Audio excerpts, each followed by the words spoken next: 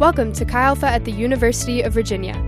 This podcast is a collection of messages designed to help you grow in our three anchors of real devotional life, real community, and real responsibility. We hope that you enjoy this message and that it encourages you in your spiritual growth.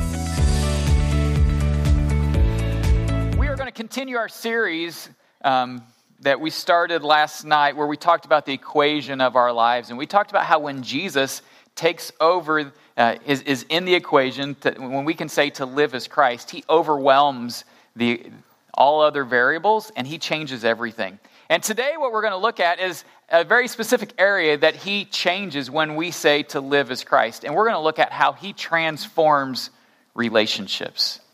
He totally transforms relationships. If I was going to give my message this morning a title, here's what I would give it. And I think you can actually finish my title. Are you guys ready? I would say my title of my message is Shine Bright Like a Diamond. You got it. Yes. A diamond in the sky. Yeah. Okay. There. All right. All right. I'm going to start my message slightly differently than I normally do. I want to tell you about something I read many years ago out of a C.S. Lewis book called Weight of Glory. By the way, if you're ever looking for a good book to read, The Weight of Glory is high up on the list. There's an essay in that book called The Inner Ring. And in this essay, he talks about how one of the most dominant desires of humanity, he would say actually one of the primary motivators of our life and the mainspring of human action, in other words, our actions flow out of this, is a very specific desire.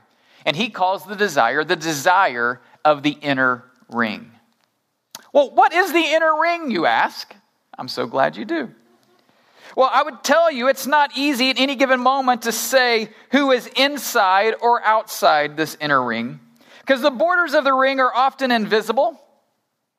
Some people are obviously in, and some people are obviously out. Then there are some people who think they're in only to the amusement of those who are actually in, but know that they are out. C.S. Lewis talks about how what happens is once you enter the inner ring, you discover that when you enter the inner ring, that there are more rings, yet more inner.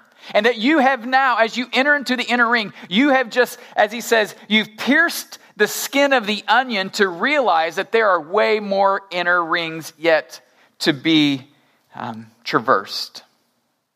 And of course, we want to enter the inner ring because we hope that there will be benefits and profits from it. We hope that as we penetrate further into the inner ring, it'll give us power or prestige or money or privilege, and the list could go on. We want to get inside that inner ring. In fact, sometimes people shake off friendships that could have been good lifelong friendships only to pursue other friendships because they believe those friendships could get them into that inner ring. You yourself, once you are in, want to make it hard for other people to enter, as others made it hard for you, he says. The inner ring exists for exclusion. There'd be no fun if there were no outsiders. The ring would lose its meaning. He says, don't be deceived. Exclusion is not an accident. It is the essence. Of course, as I talk about this, you can imagine it quite clearly, for it's the world we live in. For some of you, to get into UVA was to enter the inner ring. I got into UVA over all your other high school friends who weren't quite as fortunate to get into that ring. And then when you enter into the inner ring of UVA, you find out there's other rings still more inner, and there is like the inner ring of your dorm, and the inner ring of your program, and the inner ring of your friendship circles. And then once you get into that program or into that club, then you find out there's another ring of leading in that club or being an officer in that club.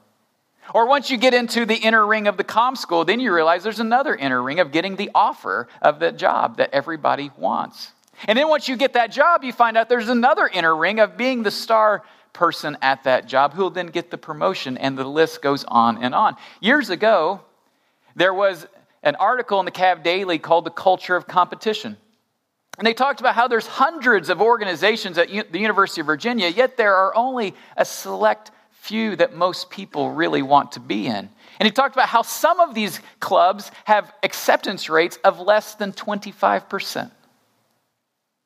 We hope to make the A-list sorority or A-list fraternity or get into that scholars program or whatever. You guys know what they are. Maybe to be a U guide or da-da-da-da. And nothing wrong with that if you are one. But a student, as they were interviewed for this article called The Culture of Competition, says, honestly, it becomes a way to validate yourself. Well, this inner ring mentality is nothing new. In fact, it's as old as the church in Philippi. Because the church in Philippi was having envy and rivalry and this kind of sense of inner ring mentality within the church. And Paul is going to address it in the passage we're going to read today. And he's going to say, actually, you can't do that and be a follower of Jesus. That's the way the world works, but that's not the way the community of Christ works, because he actually goes in exactly the opposite direction. So let's read about what it looks like to actually be a part of Christ's community. Open up your Bibles to chapter 2 of Philippians. If I were to ask you a question as you turn there, what is God doing in the world? How would you answer that question? What in the world is God doing? How would you answer that question? Perhaps you would answer with many different things, but let me tell you how I would answer that question. What in the world is God doing? Well, I would give you this very simple answer. He is saving a people for himself. He is saving a people for himself who will then put his nature and his character on display and glorify him. They will embody his heart. They will live like in a way that puts his nature and character on display and glorify him. What is God doing in the world? He's saving a people for himself. Here's the reason why that's a big deal, because that means if he's saving a people for himself who will glorify him, putting his character and nature on display, it means this: how we live matters. Because it's fundamental to what God's doing in the world. How we live matters. Well, what we see is in the church of Philippi, there are some people who aren't putting his nature and character on display. In fact, we get their names in chapter 4. How would you like your names to be in the eternal word of God as people who weren't getting along? That'd be rough. But Paul tells us Euodia and Syntyche are in conflict, and it has something to do with their posturing, their envy, their rivalry with each other, and their inner ring mentality. And so he writes chapter 2 to help purify the way they relate, and says, no, Jesus changes the way we relate to each other. So let's start in chapter 2, and we're going to do a peruse over the entire chapter. I'm not going to read every verse, but we're going to hit the spirit of it. It says this: therefore, if you have any encouragement from being united with Christ, if any comfort from his love, if any common sharing in the Spirit, if any tenderness and compassion, then make my joy complete by being like-minded, having the same love, being one in spirit and one in mind. Do nothing out of selfish ambition or vain conceit. Okay, so he says, basically, if the triune God means anything to you, then be unified. That's what he says. And then he tells us, actually, what will break the unity? Do nothing out of selfish ambition or vain conceit. Here's a definition of selfish ambition. Gordon Fee, who I mentioned last night, calls selfish ambition selfishness with a tinge of envy. And it's actually translated in some translations, rivalry. Do nothing out of selfish ambition or vain conceit, which just means empty glory. But rather, and we're going to find out what actually leads to unity in the church. He says this: rather in humility, value others above yourselves, not looking out for your own interests, but each other's. interest, for the interest of each other. He tells us that humility is what will get us back on track. And then he says this, this is how we get some of the most glorious insight to the Christology, in other words, the doctrine of who Jesus was, is as an illustration. He says this, have in your relationships among each other, he says this, have the same mindset of Christ Jesus. And then he tells us what that mindset was. Let's look in verse 6. It says this, who being in very nature God, did not consider equality with God something to be used for his own advantage. Rather, he made himself nothing, taking on the nature of a servant, being made in human likeness, and being found in the appearance of man, he humbled himself and became obedient to death, even death on the cross. Therefore, God exalted him to the highest place and gave him the name that is above every name, that at the name of Jesus, every knee would bow and every tongue confess on heaven and on earth and under the earth, and every tongue confess and acknowledge that Jesus Christ is Lord, to the glory of the Father. Okay, let's talk about this. We get this glorious picture of Jesus, of the humility of Jesus. Go ahead and put up the next slide. We get the descent of humility that Jesus takes. He is the God of glory, Almighty God. And it says this, that he didn't consider equality with God something to be grasped. So let me start. Almighty God comes in the incarnation, and he condescends to human flesh. And when he does, he doesn't come as like somebody who is born of a royal birth. He isn't born in like an important city like Athens or Alexandria or Rome or even Jerusalem. No, he's born in Bethlehem, a town that of no high standing, and he's laid in a manger. What an act of humility. And then when he comes, he doesn't strut around, well, I am God in the flesh, and use it to his own advantage. No, it says he takes on the very nature of a servant. I was thinking about this.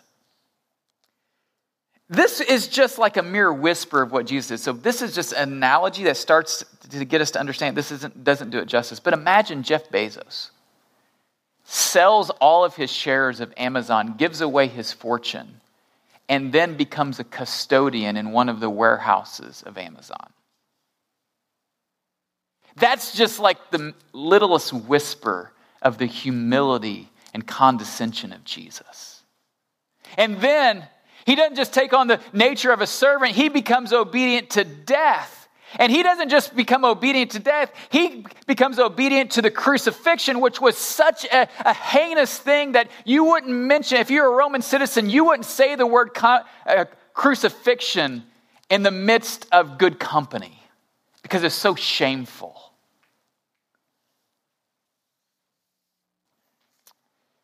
Andrew Murray, in his book Humility, sums it up this way. He says this, what is the incarnation but his heavenly humility?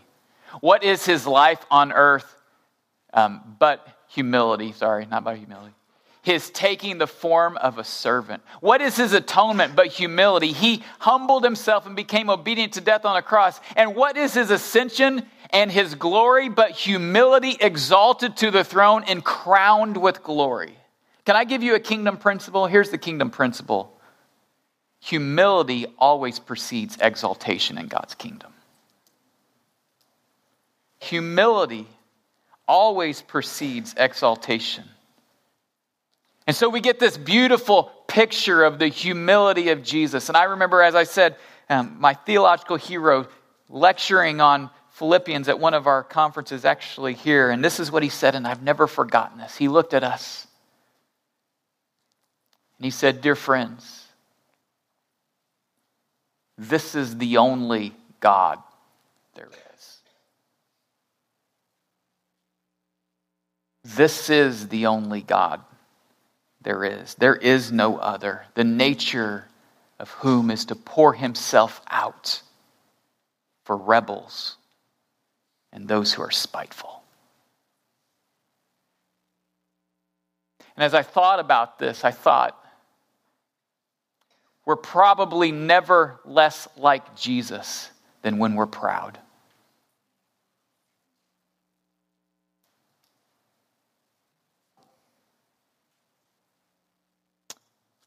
Gordon Fee said, if we followed the example of Jesus, we would change the world.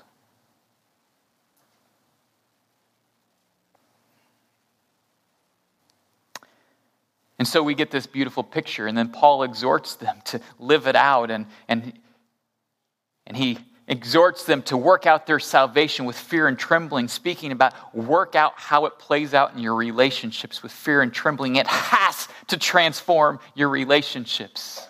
Walk in humility. And then he starts to get specific about what it's going to look like. Okay, so this glorious theology, we're going to get 3 points of what it looks to live this out, how Jesus transforms our relationships. So how would you start when you start to make this beautiful vision practical? Well, let's look at how Paul starts out in verse 12. Okay, so this beautiful vision, if we want to live like Christ and follow his example of humility, therefore, my dear friends. Well, actually, go to verse 14 because he says we're going to work this out. And he says this, do everything without grumbling or arguing. What? How many people expected that?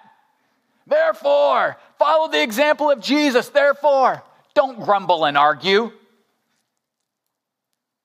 I mean, weren't you hoping for... Okay, no, actually, go ahead and put up the next slide.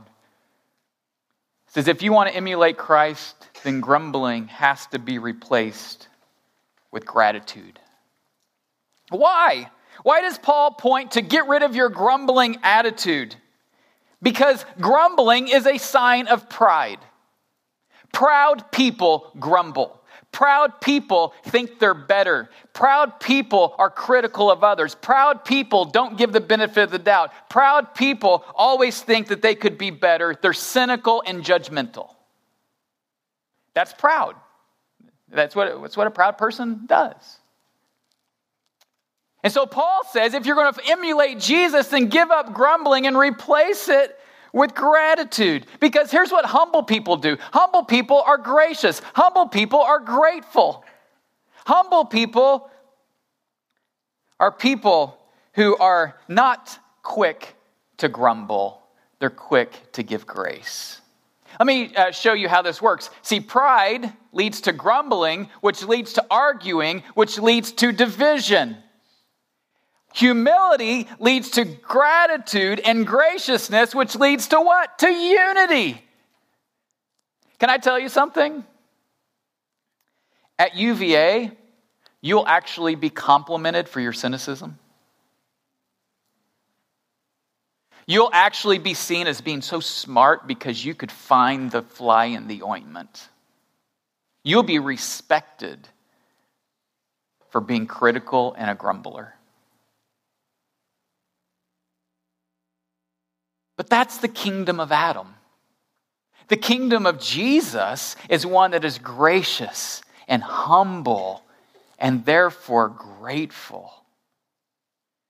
And Paul says this, okay, so as you do this, without grumbling, therefore in everything, do it without grumbling and arguing. He says, so that you may be blameless and pure, children of God, without fault in the world, in a crooked generation. In other words, you live differently than those around you. And then what does it say? Then you will what? Shine among them like the stars in the sky. Then you will shine bright like a diamond. Right? Like if you want to shine bright in the midst of darkness, have the right attitude. Have an attitude of humility and be grateful and gracious. And trust me, people won't be used to that. And it will shine bright. Wow. See, let me put it this way. I want to encourage you to be critical of your criticisms. I want you to be careful to not be a grumbler, but be critical of your criticisms. Because we tend to think that grumbling and arguing are the small sins, but Paul says, no, this is actually the onset of division and will cause you not to shine like I want you to. So that's number one. If we want to shine bright like a diamond and be attractive to the world, then we're going to be critical of our criticisms, and we're going to replace grumbling with gratitude. Secondly, he gives us an example of somebody who lives out and emulates Christ. And he looks at the life of Timothy in verse 19 through 21, and he talks about how, well, let's just read it. I hope in the Lord Jesus to send Timothy to you soon, that I may be cheered when I receive news about you. So why is he going to send Timothy to the church in Philippi? So he can be encouraged to hear that they are in unity. Okay? And then this is what he says about Timothy. I have no one else like him who will show genuine concern for your welfare, for everyone looks out for their own interests and not those of Jesus Christ. But you know that Timothy has proven himself, because as a son with his father, he has served with me in the work of the gospel. In other words, he's saying, but Timothy's different. He actually looks out for the concern of Jesus Christ. And do you remember it says, earlier in the chapter, they look out for the concern of themselves, not the concern of others. Now he's saying to be concerned about others is to be concerned about the stuff of Jesus. And so, you're like, okay, so what is he asking Timothy to do? Get this. To go from Rome all the way to Philippi was a 2,000-mile round trip.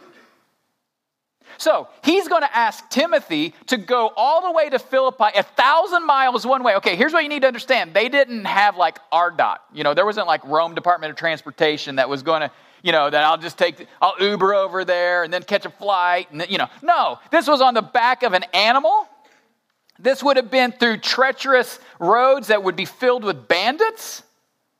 This would be to go over land and sea on ships that, if you read the book of Acts, they don't always go well.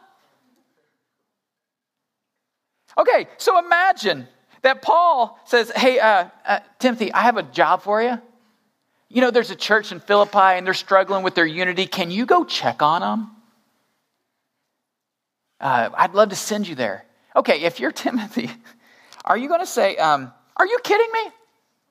Do you know how long it would take to get there? Do you know how far it is? Just so I can bring a good report that they are now walking in unity? Are you kidding me? I don't think so. I think that's totally unnecessary, Paul. Can't we just pray for them from here? Because God hears our prayers. And, can't we just do that? But no, that's not what he does. Because Timothy was willing to sacrifice his comfort and his convenience for the sake of the kingdom. And here's the second thing, if we're going to emulate Jesus, that we're going to have to replace our self-interest with sacrifice. Replace our self-interest with sacrifice. If we want to be a community that shines bright like a diamond, then sacrifice is going to be necessary for our community to flourish. He was serving other Christians. He was like, yeah, I'll take a 2,000-mile round trip for the sake of the health of the church in Philippi. I'll do that. I even put some things at risk to be able to do that. Can I say this? Only someone with a Timothy heart will be the people who build the kingdom. Only people who have the Timothy heart, who are willing to sacrifice for the good of their community, for their fellowship to flourish, where it's not all about them and what they want any given day, but they're committed and they're willing to sacrifice, not for their own good, but for the good of the community they are a part of. Those are the people that will build God's kingdom. Those are the people that will cause the church to flourish. People who do it all on their own terms when they want to, when they think it would be good, those people will never be the people that cause the church to flourish. But we are to emulate our Savior, Jesus, who puts our self-interests aside and is willing to sacrifice. Let me give you an example of this. There's a core group leader who was a third year who had a first year in her core group.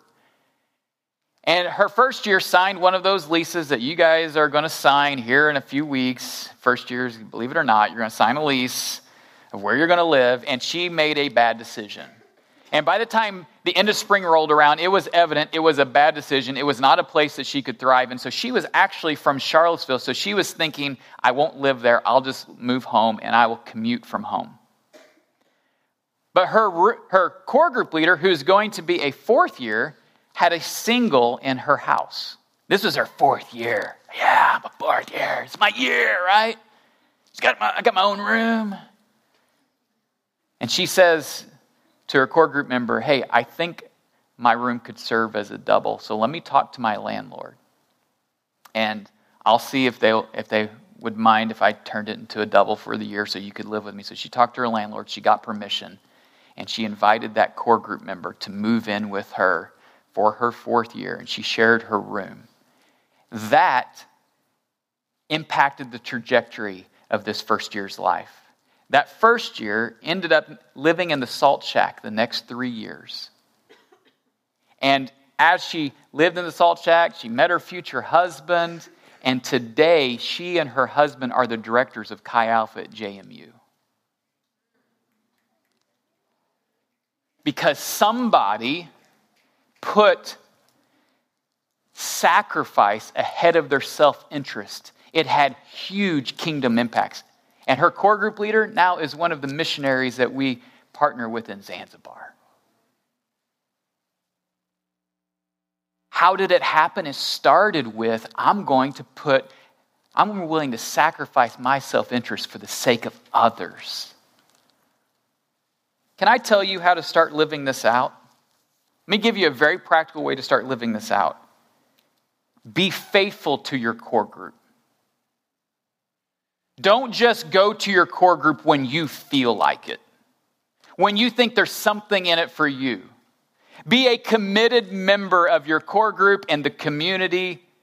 And as you do that, when you live above your emotion, when you say, I may not need to go tonight, maybe I don't feel like it tonight, but my community, I'm committed to these ladies, I'm committed to these guys, so I'm going to go to pre-M&L dinner, and I'm going to go to M&L, we're going to do this together because we're in it together, and we need each other, and I'm going to put my self-interest aside, and I'm going to sacrifice because I'm a part of a community, and we're together going to build this community. Are you guys following me? If you start there, then it'll be a natural extension that someday you'd be willing to sacrifice for other things in other ways, where maybe then you'd actually let one of them take over your room for the sake, right? Where you're just giving up stuff and they're being blessed. That's not a 2,000-mile journey. But it looks a lot like Jesus. Of saying, hey, I'm committed to you. We're in this together. And sometimes I won't feel the need, but I'm committed to our friendship, our brotherhood, and our sisterhood. We're in it together. So, finally, we get the example in this chapter of Epaphroditus. Who was Epaphroditus? Epaphroditus was a member of the church of Philippi who took the offering, that 2,000-mile round trip. He'd heard about Paul. He took the offering to Paul. And what happened was, on his way there and while he was in Rome to deliver the offering to take care of Paul's needs while he's in prison, Epaphroditus gets ill, so ill, he almost dies. In fact, Paul says, you heard he was ill, and you're right, he almost died, but by God's mercy, God healed him, and now I'm eager to send him back to you. He's probably like, I don't want him dying on my watch, And so he's sending Epaphroditus back, and here's what it says in verse 20 and 21. I'm sorry, what verse is it? 29 and 30, I think. It says this. So then, welcome him in the Lord with great joy and honor people like him, because he almost died for the work of Christ. He risked his life to make up for the help you yourselves could not give me. And here's what Paul says, honor people like him. The third thing, if we're going to emulate Jesus, is this. We're going to have to let competition be replaced with honor. When you see people who are living in a way that is emulating Christ, let's honor people like that. Let's not compete against them. No, let's honor them. Let's look for ways and places and reasons to honor our brothers and sisters in Christ as we give up our self-interest and sacrifice for them and give up our grumbling, but are grateful for each other. Let me tell you another story. There was a first year who came on a fall retreat who was not a follower of Jesus, and she came at the invitation of her core group leaders, and she was hesitant to come. She wanted to follow Jesus, but it was also her birthday over that weekend. And the first night she heard the message, she went back to her room, and she said this. She said, she was talking to her core group leader, laying in the bunk beds, and she said, I'm not sure God would want me. And her core group leader gave a wonderful answer, and she said this: Jesus didn't come for the healthy, he came for the sick. Well, on Saturday night, after the message, she goes outside the room, and she says a very simple prayer: God, if you want me, let me know. And a young lady, an international student from Singapore, came out and began to pray for her and said, God wants you and his family. And that night, she accepted Christ. Well, as it was, her birthday was at midnight that night. And she walked into the meeting room, and her core group was there to celebrate her. Here's what you need to know. She grew up in with a non-religious dad and with a Jehovah's Witness mom, which meant she didn't grow up celebrating her birthday or Christmas. And she walks into the room, and her core group had bought a tiara for her and put the tiara on her head and put her in a chair and lifted her up in the chair, and they walked her around the room and they celebrated her. And that young lady was Sarah Moss Fletcher. Sarah, why don't you come up here? Can you come up here? Hurry. Yeah, come up.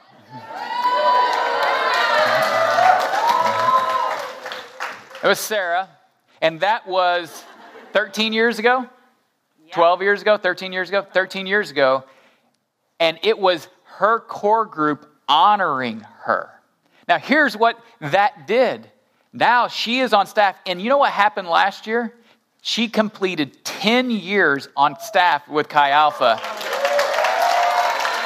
And the Bible says, honor people who put the sacrifice for the kingdom, putting their self-interest. And I can tell you that Sarah is extremely talented. She is actually a published playwright who's been her stuff's been performed on Broadway, okay? Like, she is brilliant. She has many gifts. But she has put that aside for the sake of the kingdom at UVA. And the Bible says to honor people like that. So will you guys honor Sarah for what she has done to bless our fellowship and bless the kingdom?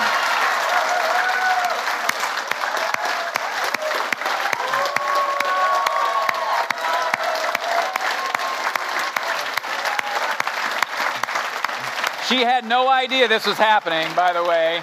No idea.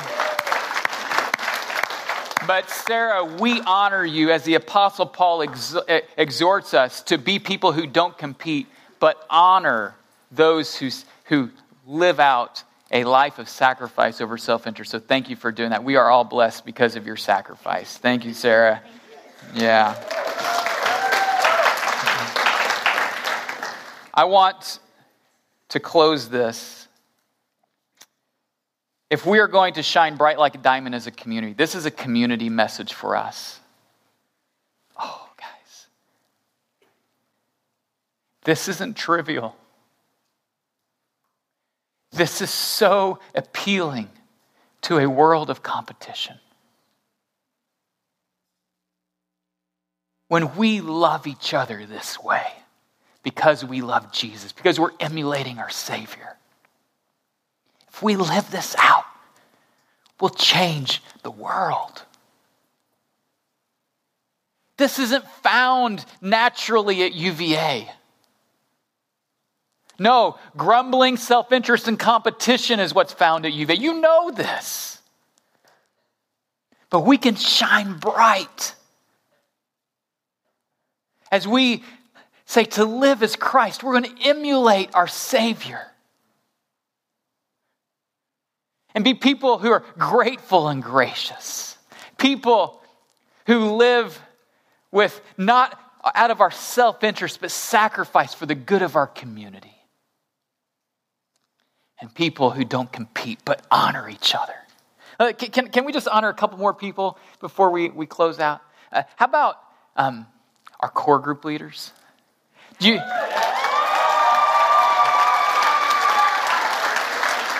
don't lead core groups because they have nothing else to do. They sacrifice their self-interest. They get together and they plan and they pray for you and they meet with you one-on-one so you can be exhorted in Jesus, and they emulate Jesus to us. Isn't it beautiful? How about our worship team? Here's what you need to know. The worship team pulled up as I pulled up this weekend. They got here hours before us. They practice every Sunday, and then they come 2 hours before every Monday just so they can lead us to exalt Jesus and say to live as Christ as a community. They serve us. They sacrifice ahead of their own self-interest, and we are blessed. Can we bless and honor our worship team?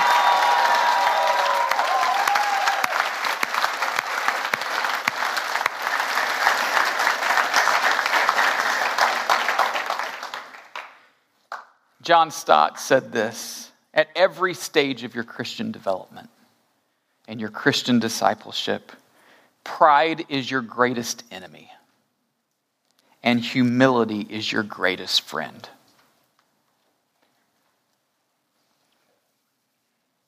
Every step. Pride is your greatest enemy and humility is your greatest friend. Here's how we're going to end this morning. We're going to take a few minutes. We're going to have one song at the end. But before we do that, we are going to take just a few minutes to honor each other. Not from the stage, but here's what I want you to do. I want you to thank somebody that and honor them for their role in your life. Maybe it's a friend.